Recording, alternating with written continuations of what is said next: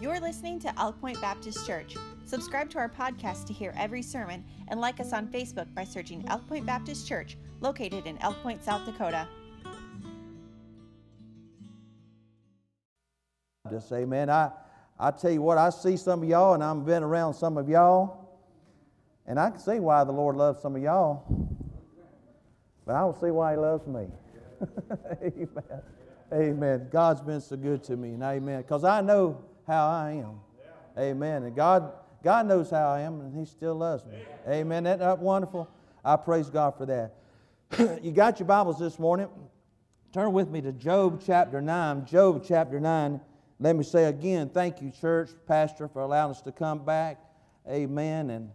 And not only to minister in music, but it's a special privilege for me to be able to preach the Word of God, not only to sing the Word of God, but to preach the Word of God. Amen. It's a special privilege. When you got your place, would you mind standing with us? We'll begin reading in the first part of this chapter, Job chapter 9. Let me say this before we begin reading, though. Job is responding to his so-called friend and Bildad. And I say that word so-called because Bildad was one of those friends you'd say about him, well, friends like you, who needs enemies? And really, all of Job's friends were that way. I mean, you think you've got some bad friends, read the book of Job. I mean, they're the most discouraging folks I've ever seen in my life. Amen. And you know what? But Job, he got over that. As you read through the Scriptures, even before the Lord blessed him, Pastor, Job still started working himself out. I believe God was helping him, of course. But he got around that stuff. And that's what you're going to have to do in life. If you're going to have to look to the Lord, you can't always look to friends. You can't always look to family. You've got to look beyond those things. Looking unto Jesus, the Bible says, the author and finisher of our faith. Now, sometimes your family and your friends aren't going to help you. But Jesus can always be a help. You know, I was thinking about this, and pardon me for preaching a little bit before the message. But some of you need to circulate your blood a little bit more, you know, stand up a little while anyway. I know how it is on a Sunday morning. But I was thinking about this is, you know, one thing us Christians, we never have to pray for, and our brother read it this morning. We never have to pray that the Lord will not forsake us. He promised He would never forsake us. That's one thing, Brother Michael. Praise God. I never have. I've caught myself because the psalmist, he prayed that. He said, Lord, forsake me not.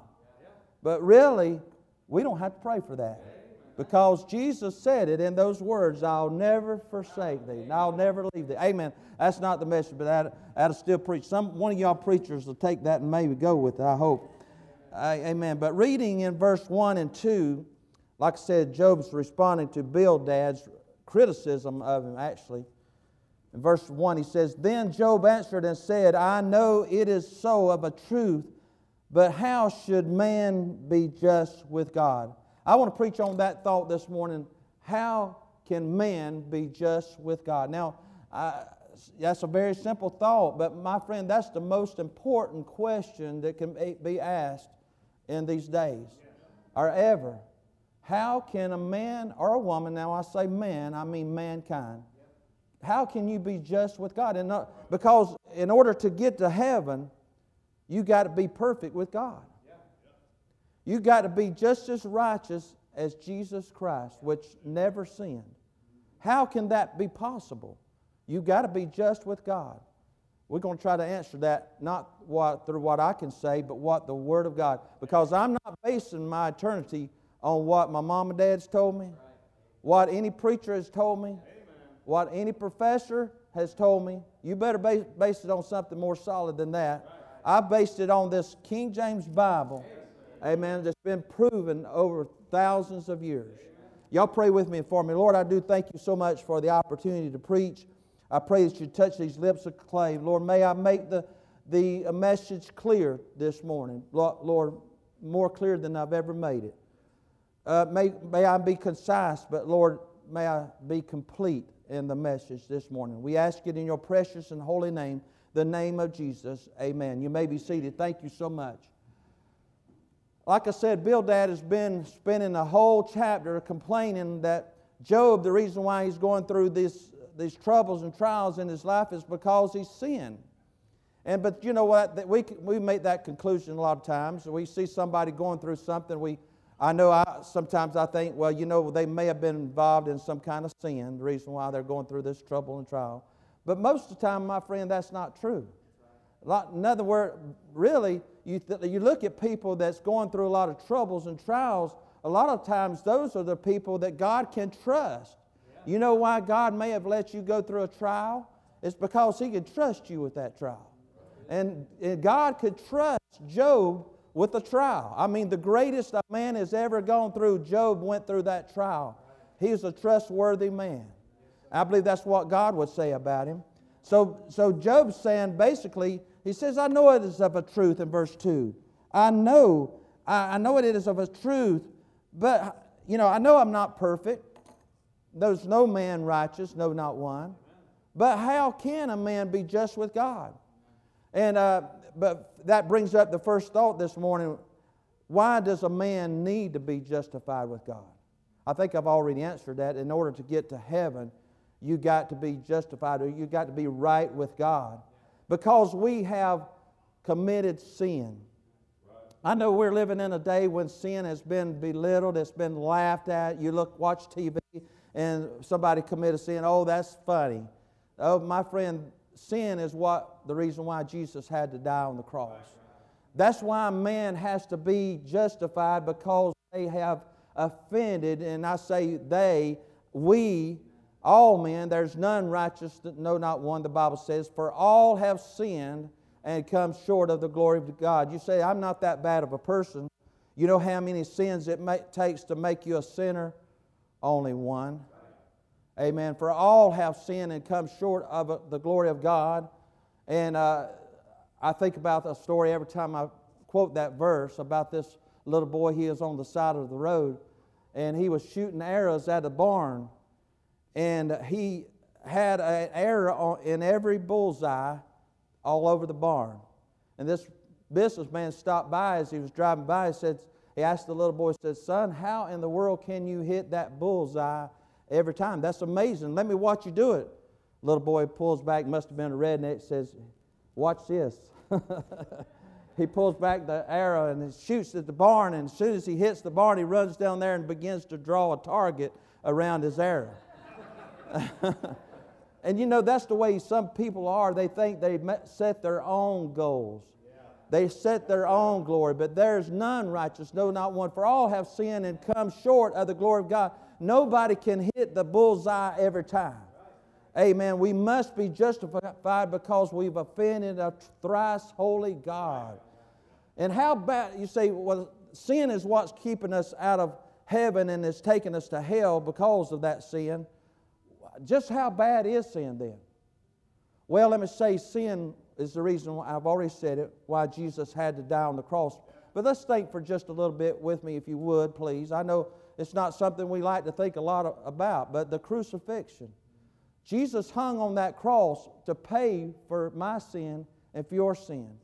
I mean, they laid the cross down on the ground, and then they nailed their hands and nailed their feet, and then they would raise it up into a hole, and they would drop that cross into the ground, and it would just pull on those nails. Their hands and their feet would pull on those nails and practically almost rip their hands apart and their feet. Let me pause for just a moment and say, this is just not anybody they putting on the cross.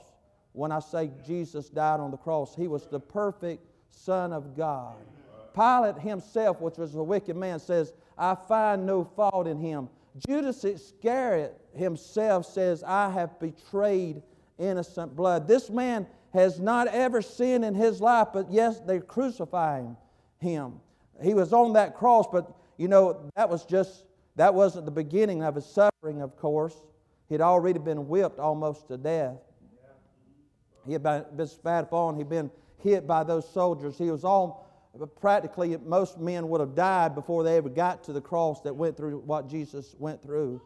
But because the Romans had perfected suffering, torture, They had perfected it. They had learned how to make a man torture and suffer on that cross more than they had ever had in the history. But the one reason why they would suffer after they were hanging there, in order to get a breath, to get their oxygen, they would have to push down on those nails with their feet and pull up with the nails with their hands in order to just get a breath to be able to breathe. And we understand that, but that was true with Jesus because the Bible says that Pilate ordered that the soldiers would go break the legs of the people that was crucified. And the reason why they would break their legs when they had tortured them long enough, they would break their legs so that they couldn't push up any longer and get a breath. But they would pull up on those nails and push up on those nails in order to get a breath. So anytime you see Jesus speaking in the Bible when He says to the thief on the cross, He says, "This day thou shalt be with me in paradise." My friend, He had just got through pulling up on those nails and pushing up on those nails in order to say that.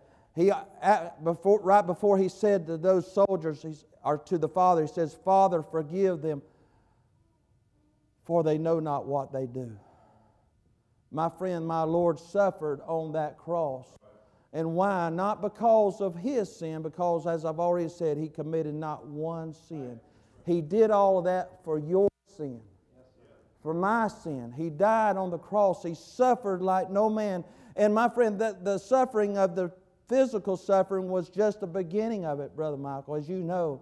It was a spiritual suffering because during that time He took the sins of all mankind. A perfect Lamb of God had to look upon all the sin of mankind there on that cross, and He shed His blood and He took all of our sins. He has bore, as Isaiah said, He has borne our shame and carried our sorrows. He did that on the cross, my friend. How bad is sin? Yes, sin is so bad it would make an innocent man have to suffer on the cross for you. I say sin is not something to laugh about.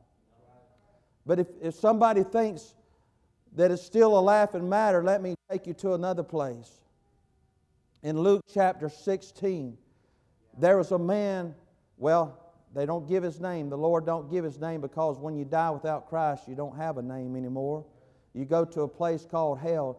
And the Bible says about the rich man, he lifted up his eyes being in torment, and he was begging for just a drop of water. And you know what? That's real bad, Brother Scott. But you know what? That man has been there for over 2,000 years, suffering, probably still begging for a drop of water, just somebody to cool his tongue. He's tormented. How bad is sin? That's where you will go if you don't accept Jesus Christ. Why does a man need to be just with God? Because he must miss heaven. Go to heaven. To go to heaven, you must be justified. You must miss hell. That's the only way you can miss hell, is be born again, be justified. Sin, all have sinned and come short of the glory of God. Because how bad is sin? Well, it held Jesus there on the cross for you and me. It's a place called hell for those that still die in their sin. But let me answer another question somebody might have. What will not justify a man? Man has tried all kinds of ways to be justified. I mean, you just, as I said about that little boy that tried to make his own target, his own bullseye. You can't make up your own rules with God. God's got a set of rules that you've got to either keep or have some other alternative. And by the way, you can't keep them. You can't keep all the rules. The Bible says, as I've already said, there's none righteous, no, not one. The best you can do, you think about, as I've said at the beginning of the message, I know some people that be easy for me to love. I mean, they're just good people. I know a lot of those people. They're just good morally. But you know what? If they don't have Jesus Christ, they'll go to the same hell that the rich man has gone to. There's none righteous. All of your good works, the Bible says, is as filthy rags. How about another question? Some people think, well, you know, I'm not really that bad a person. I'm doing the best I can. Yeah, my religion might not be the right one, but I'm sincere about it. My friend, you ever think about this? You could be sincerely wrong. As I mentioned a while ago, you got to base your justification on this book. Amen. Be justified by the rules of this book. Be justified by the rules that God has given us. Good intentions, good works won't get you to heaven. Now I know this is what you all been looking for, is the answer to the question. Well, I'm not going to give it to you. I'm going to go to the Word of God that I've already said. I'm going to show you how you can be justified by the Word of God. Turn with me to Romans chapter 5. Romans chapter 5. Most of you know these verses by heart. I think I've got it to memory. While you're turning, I'm going to see if I can quote it. Therefore, being justified by faith, we have peace with God through our Lord Jesus Christ. Did I get it right? Closely anyway. Amen. There's the answer. You might want to memorize this verse also, because this is the answer to the greatest question that could ever be asked. How can I be right with God? How can I be just as righteous as Jesus Christ? How can I make peace with God? Well, let me answer that question. You can't make peace with God. You have to have Jesus Christ who has made peace for you. Pastor, I used to say, as I said the other night, sometimes the Bible has fixed a lot of my preaching. I wasn't saying it the way I should have, because I would say, I have made peace with God myself, thinking that I can make peace. I've made peace with God. Boy, that sounded good, brother. But I got to thinking about this verse. I couldn't make peace with God. In order to make peace with somebody, you have to have a peace, what? Offering. The only person that had a peace offering was our Lord and Savior Jesus Christ. And guess what that offering was? His precious blood. Amen. When He presented that to the Father said, I am satisfied because of your suffering, because of this precious blood. I am satisfied. The debt has been paid, praise God, by Jesus Christ. Now you say, what do I have to do? It's already been paid. The debt has been paid. What do you have to do? It's found in that verse. Therefore, being justified by faith. Believe on the Lord Jesus Christ, the Bible says, and thou shalt be saved. It's just as easy as that. Realize that you are a sinner, that you can't get to heaven by yourself. And as I've already said, to get to heaven, you've got to have the righteousness of Jesus Christ. Well, when you put your faith and trust in Him, He places His righteousness on you. He takes away all of your sin. Amen. So that you can stand before God the way every man wants to be able to stand before God, and that is justified. Isn't it wonderful, child of God, that you can stand before God this morning? And when you prayed, listen, if you had one sin held against you, you couldn't stand before God. But God, the Lord Jesus Christ, has took away all that sin. And now the Bible says we can come boldly to His throne of grace and obtain mercy and find grace to help in time of need. Amen. I thank God that I have been justified, and I think I got a few more minutes. It's against the law to eat before 12 o'clock, right? Somebody said, let's break the law, but no, we're not going to do that. I've just got about 5 or 10 more minutes. I want to give you some other things. Therefore, being justified by faith, we have peace. We have peace. Jesus Christ, child of God, has made peace for you with God Almighty. We have the peace of God. Now sometimes throughout life, I pray not that God would make peace, I can make peace with God, but I pray for the peace of God. Amen. A lot of times we have to pray for that, and God will give you the peace of God. But I'm glad Jesus Christ has already made peace with God for me, and I praise God for that. But you know what? Would you be interested in knowing some other things that come with that justification? Anybody? Well, I just needed one person to say sure, and I'm going to give you about 3 of them right quickly, and I'll be done, and I will do it before 12 o'clock. God being my helper. Number one, not only do you have justification, you have peace with God, but guess what? You have reconciliation. You know, us as humans, if somebody does something to us, we can forgive them when we're supposed to as Christians. But it's sure hard to forget. It's hard to have a relationship with that person. I'm just being honest. But guess what? The Lord God Almighty has the ability, sister, to forget all of our sin. And when we stand before Him justified, you understand that that word justified means just like you never sinned. Because we have that justification, we have reconciliation. And because we have reconciliation, we have, I know some big words, but they're really simple in their meanings. Because we have that reconciliation, we have fellowship. We have fellowship. I can talk to God and God talks to me through the Lord Jesus Christ. All that came with the package. Hallelujah. I got the full load, my friend. And so did you. As a child of God, you've got justified. And I'm just saying, if you're not justified, you're missing so much. You can have the whole package today. But I've got one more. I said we got peace, we got justification, we got reconciliation, we got fellowship. But I got to give you one more, and I better make it quick. We've got the grace of God. We got the grace of God. Look with me in verse 19. For as by one man's disobedience, that was talking about Adam, many were made sinners, so by the obedience of one, who is that? Amen. Just one has been obedient, and that's the Lord Jesus Christ. Aren't you thankful for Him? The obedience of one shall many be made righteous. That's us. Praise God. Those of us that have accepted the Lord Jesus.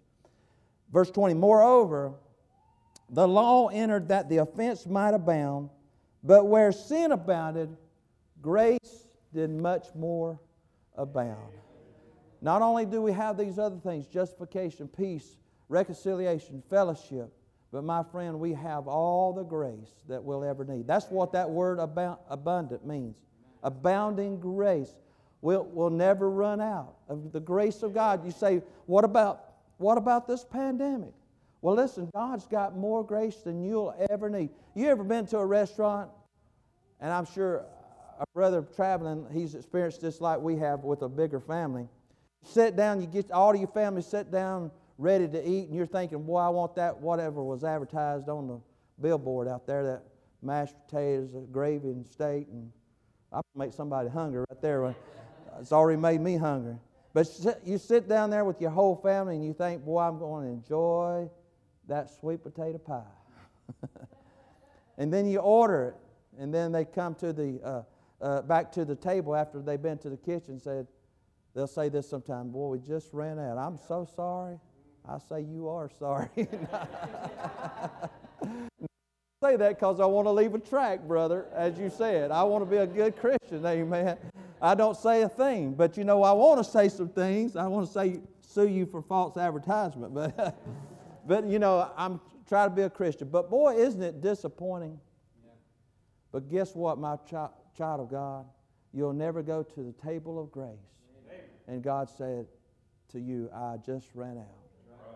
No, His grace and His mercy is abundant and free.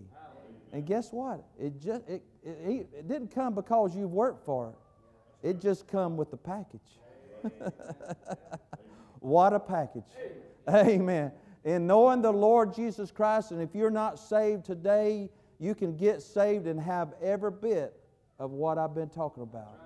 But my friend, if you don't accept Jesus Christ, you'll have to go to that same hell that rich man went to, and you'll have to spend eternity in hell paying for your own sin. As they say, that's a no-brainer. You shouldn't even have to think about it. Just come to Jesus.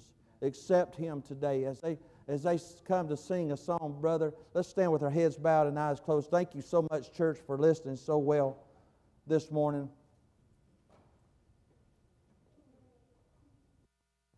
I love this old hymn. The hymn says, Jesus paid it all. Now that first phrase there is for the sinner. Jesus has already paid it all for you. But this next phrase is for the Christian. I've tried to explain a little bit what Jesus went through to save you. Jesus, I hope you understand, He gave everything He had. Didn't He? God gave the very best He had. He didn't come short of anything. He didn't say you can have this, but I'm not going to give you this. No, He had give us the very best that He had when He gave us His only begotten Son. Jesus paid it all. That next phrase says, all to Him I owe. I want to give Him my very best. After all that He's done for me, and I hope you want to do the same thing, Christian. I hope you want to give Him your very best. If God's dealt with your heart this morning, you come.